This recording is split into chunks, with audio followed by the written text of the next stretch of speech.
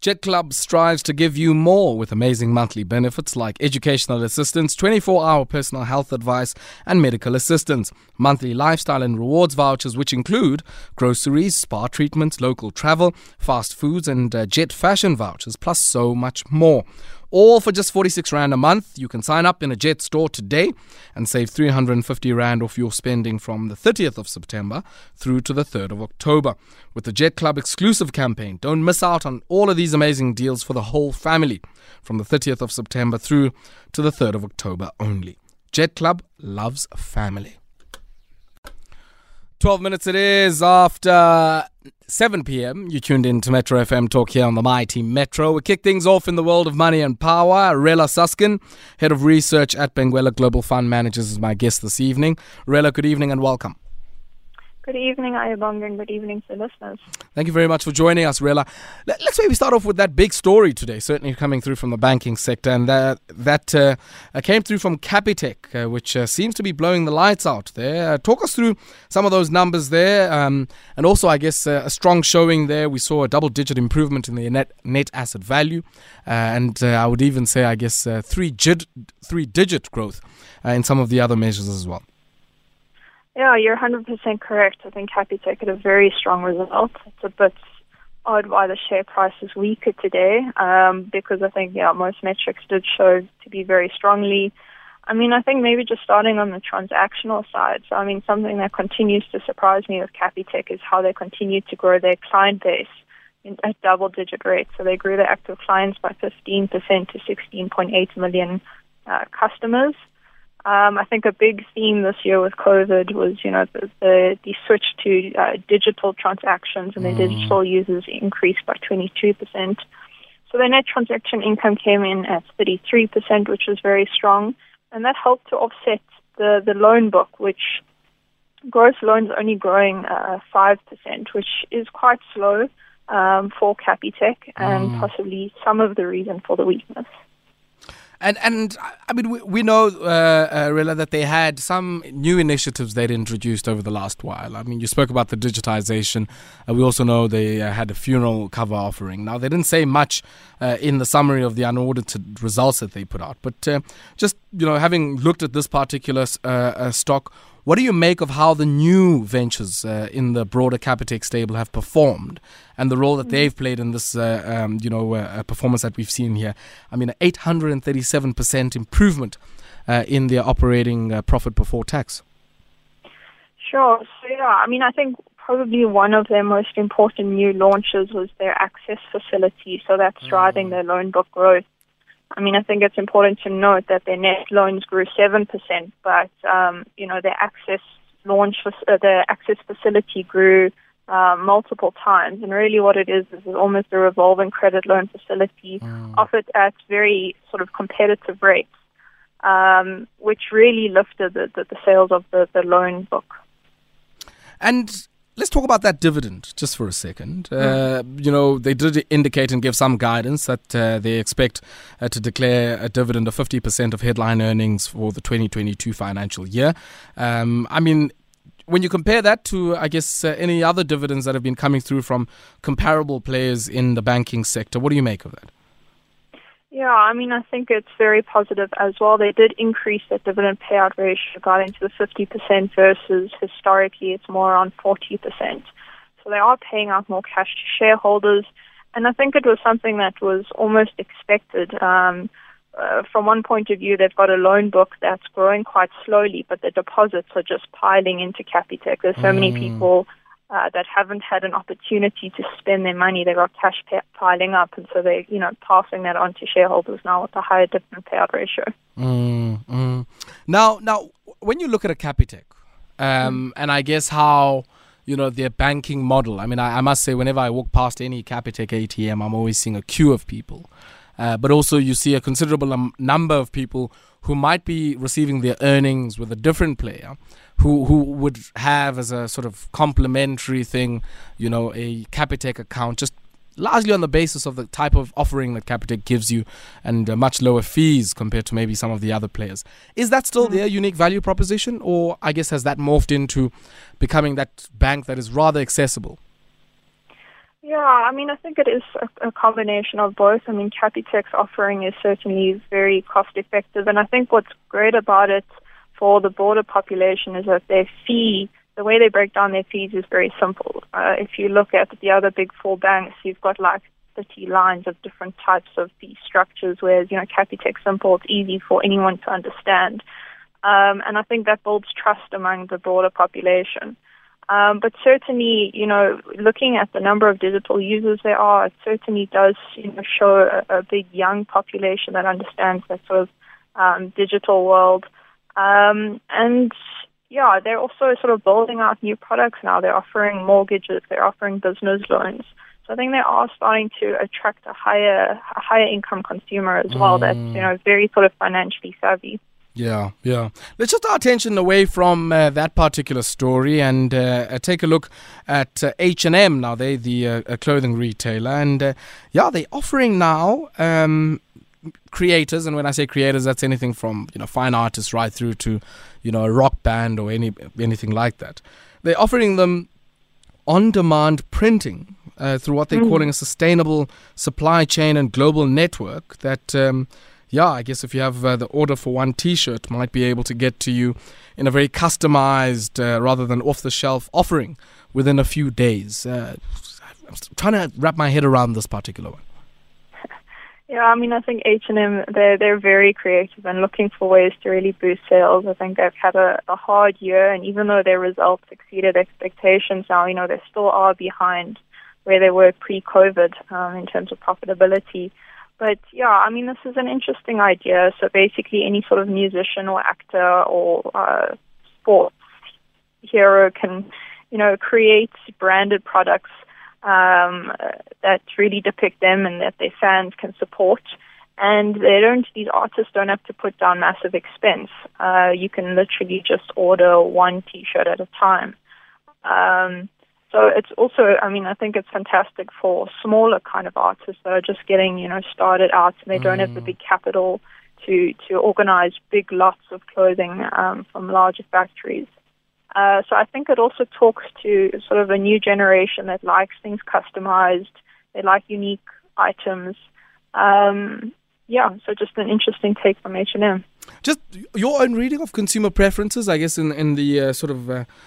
clothing and fashion retail space. I mean, is this a trend? Do people want a customized T-shirt that, has been specifically made for me and, I'm unlikely to see anybody else out in the street wearing it on the same day that I'm wearing it? Yeah, I mean, I think you see it in some broader trends. For instance, department stores have sort of fallen away globally, and those are always, these big mass stores with mass production, and people are kind of favoring, your local brands. It's in South Africa and in the rest of the world as well.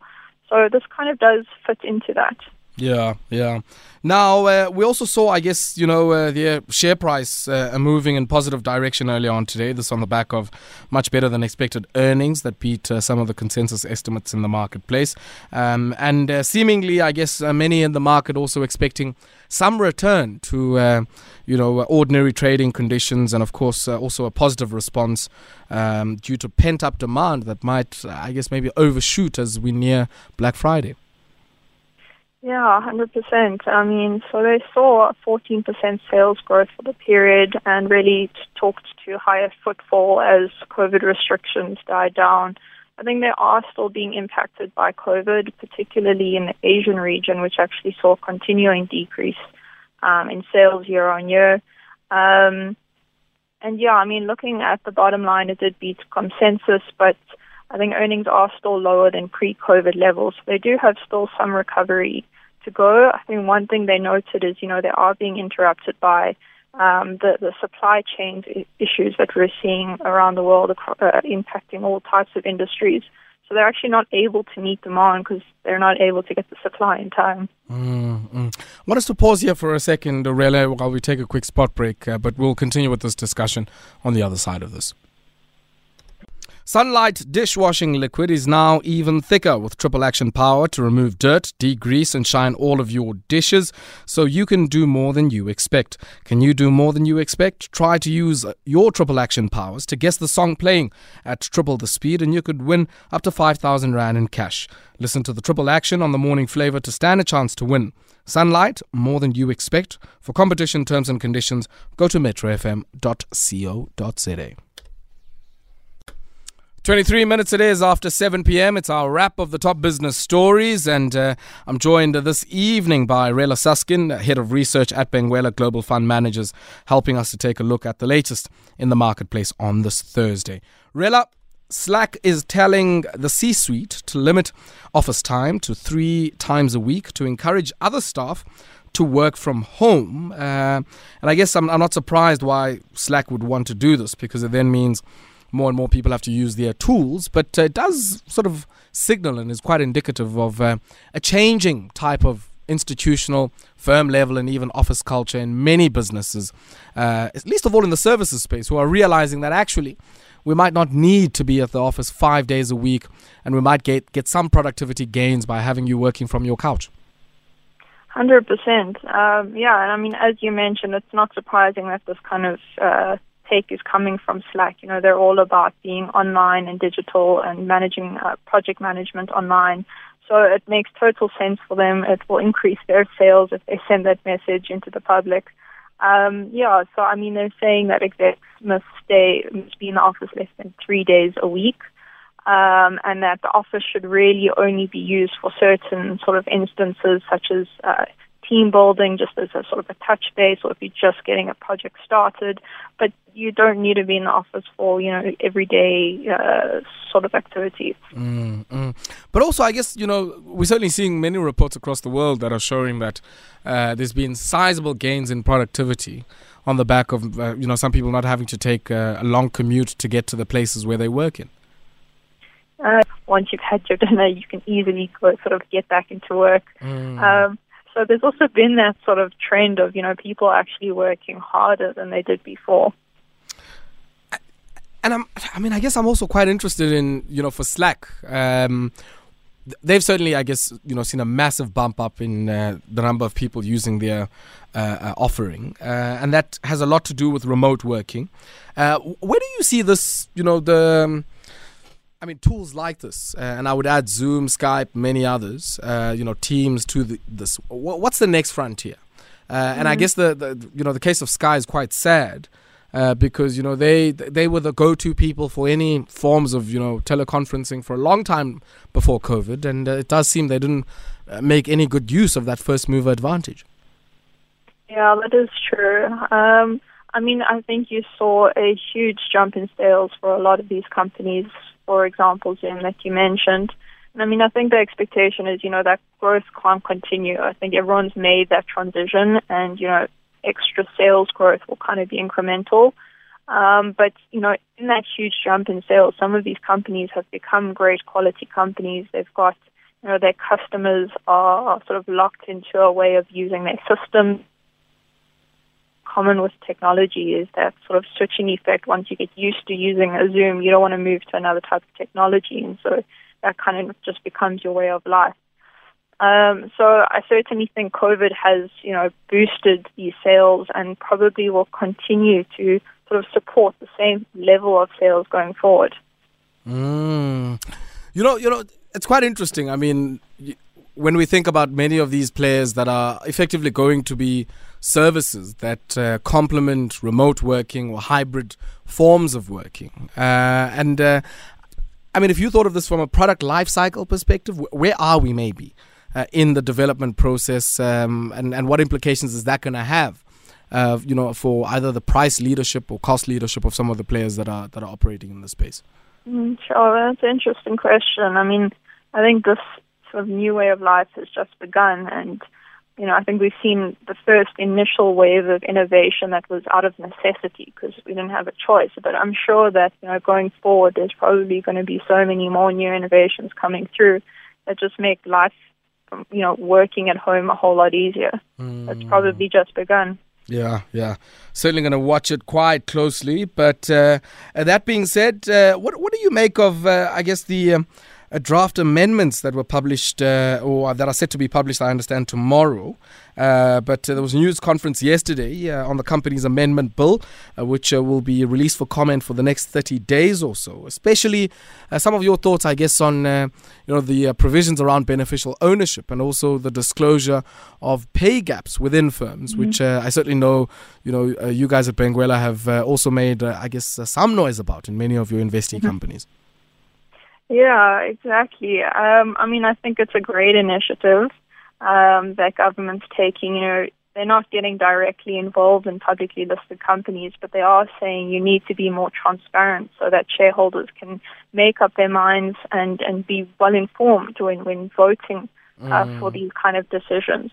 The draft bill really says that companies now must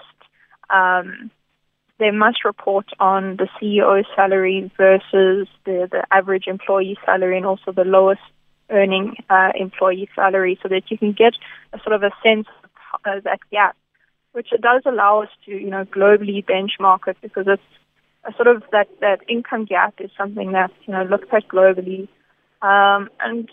ultimately it is up to shareholders to raise their voice around these inequality issues that we see, in South Africa particularly, but it's around the world as well. And I think this additional transparency really helps that decision-making process. And yourselves, as investors, does a massively large, relatively, of course, when you compare, maybe firms in the same sector, does a massive gap between the top earners and those who earn at the bottom of the distribution, or even between the top earner and the median earner, does that spook you off? Does that, unsettle you or influence your asset allocation decisions in any meaningful way? I think, sadly it's something that's become quite normal. So you can't really differentiate between our publicly listed companies because they're all reporting these massive gaps. So, if you had to kind of exclude based on that, there wouldn't be any companies left to invest in. But we certainly, where we take the responsibility very seriously is when it comes to voting on behalf of our shareholders. And really, where gaps are far too high, or where the remuneration of CEOs don't make sense for the best interest of shareholders. We take an active stance in that. We write to company boards and CEOs to inform them, of our thoughts. We provide a lot of sort of empirical evidence to the boards, and it's something that shareholders need to sort of increase. And asset managers, on behalf of shareholders, should really, we're seeing an increasing trend in it, but we have a responsibility to protect shareholders. And then on beneficial ownership, some of your thoughts on that. The department here suggesting that a lot of this is informed by, I guess, South Africa's role in the global effort to try and deal with money laundering and terrorism. Yeah, no, I agree, and I think it's certainly a positive move. I think we were very excited about the reporting around pay was probably the sort of thing that was highlighted most for us. And then, of course, I guess there's also the more vexing matter here, and I'd be interested in some of your thoughts on how there'll be a response to this. But this idea of also publishing, I guess, the names of some of the top 5% earners, or even the top directors by way of what they earn, and comparing that to the lowest earner in a country as unequal as we have here in South Africa. Is disclosure enough? Is disclosure enough to prompt, a more activist stance on the part of shareholders? Yeah. The disclosure, I think, is the first step. And I do think it certainly does encourage action. I think over the last year, we've seen so many companies come to their AGMs, and we've seen majority votes against remuneration policies at companies, and it's the first time we're kind of seeing this mass voting against remuneration policies ever. On the top of my head, I think FirstRand, Old Mutual, all their remuneration policies were voted against in the past year. So there's certainly a shift in thinking, and I think that this increased transparency just will sort of increase the rate at which that happens. And then I guess, the other dynamic that I'd be interested in your thoughts on is that, another part of the bill is around, dealing with very onerous, burdensome and at times very inconvenient reporting requirements that might be placed on entities that really have a very little public interest score, mom and pop shop, in a corner somewhere. Your views on that, and I guess, how the existing companies legislation had placed certain obligations on disclosure and reporting on entities where, those reports might be really immaterial to the bigger issues, or even, I guess, to the price of sliced bread. Yeah, no, you're correct there. And I think, to some extent there's got to be different standards when it comes to small business versus big public listed entities where you've got other owners, you've got public shareholders that need to know everything that's going on. I think the one thing that the US is very good at doing is supporting to, reduce the massive unemployment rate that we have and get the economy growing. So I'm all for sort of cutting down red tape for small business. Rella, we're going to have to leave it here this evening. Pleasure catching up with you. Thank you very much for your time. Thank you. Rella Suskin is the head of research at Benguela Global Fund Managers, joining us this evening for our wrap of the top business stories.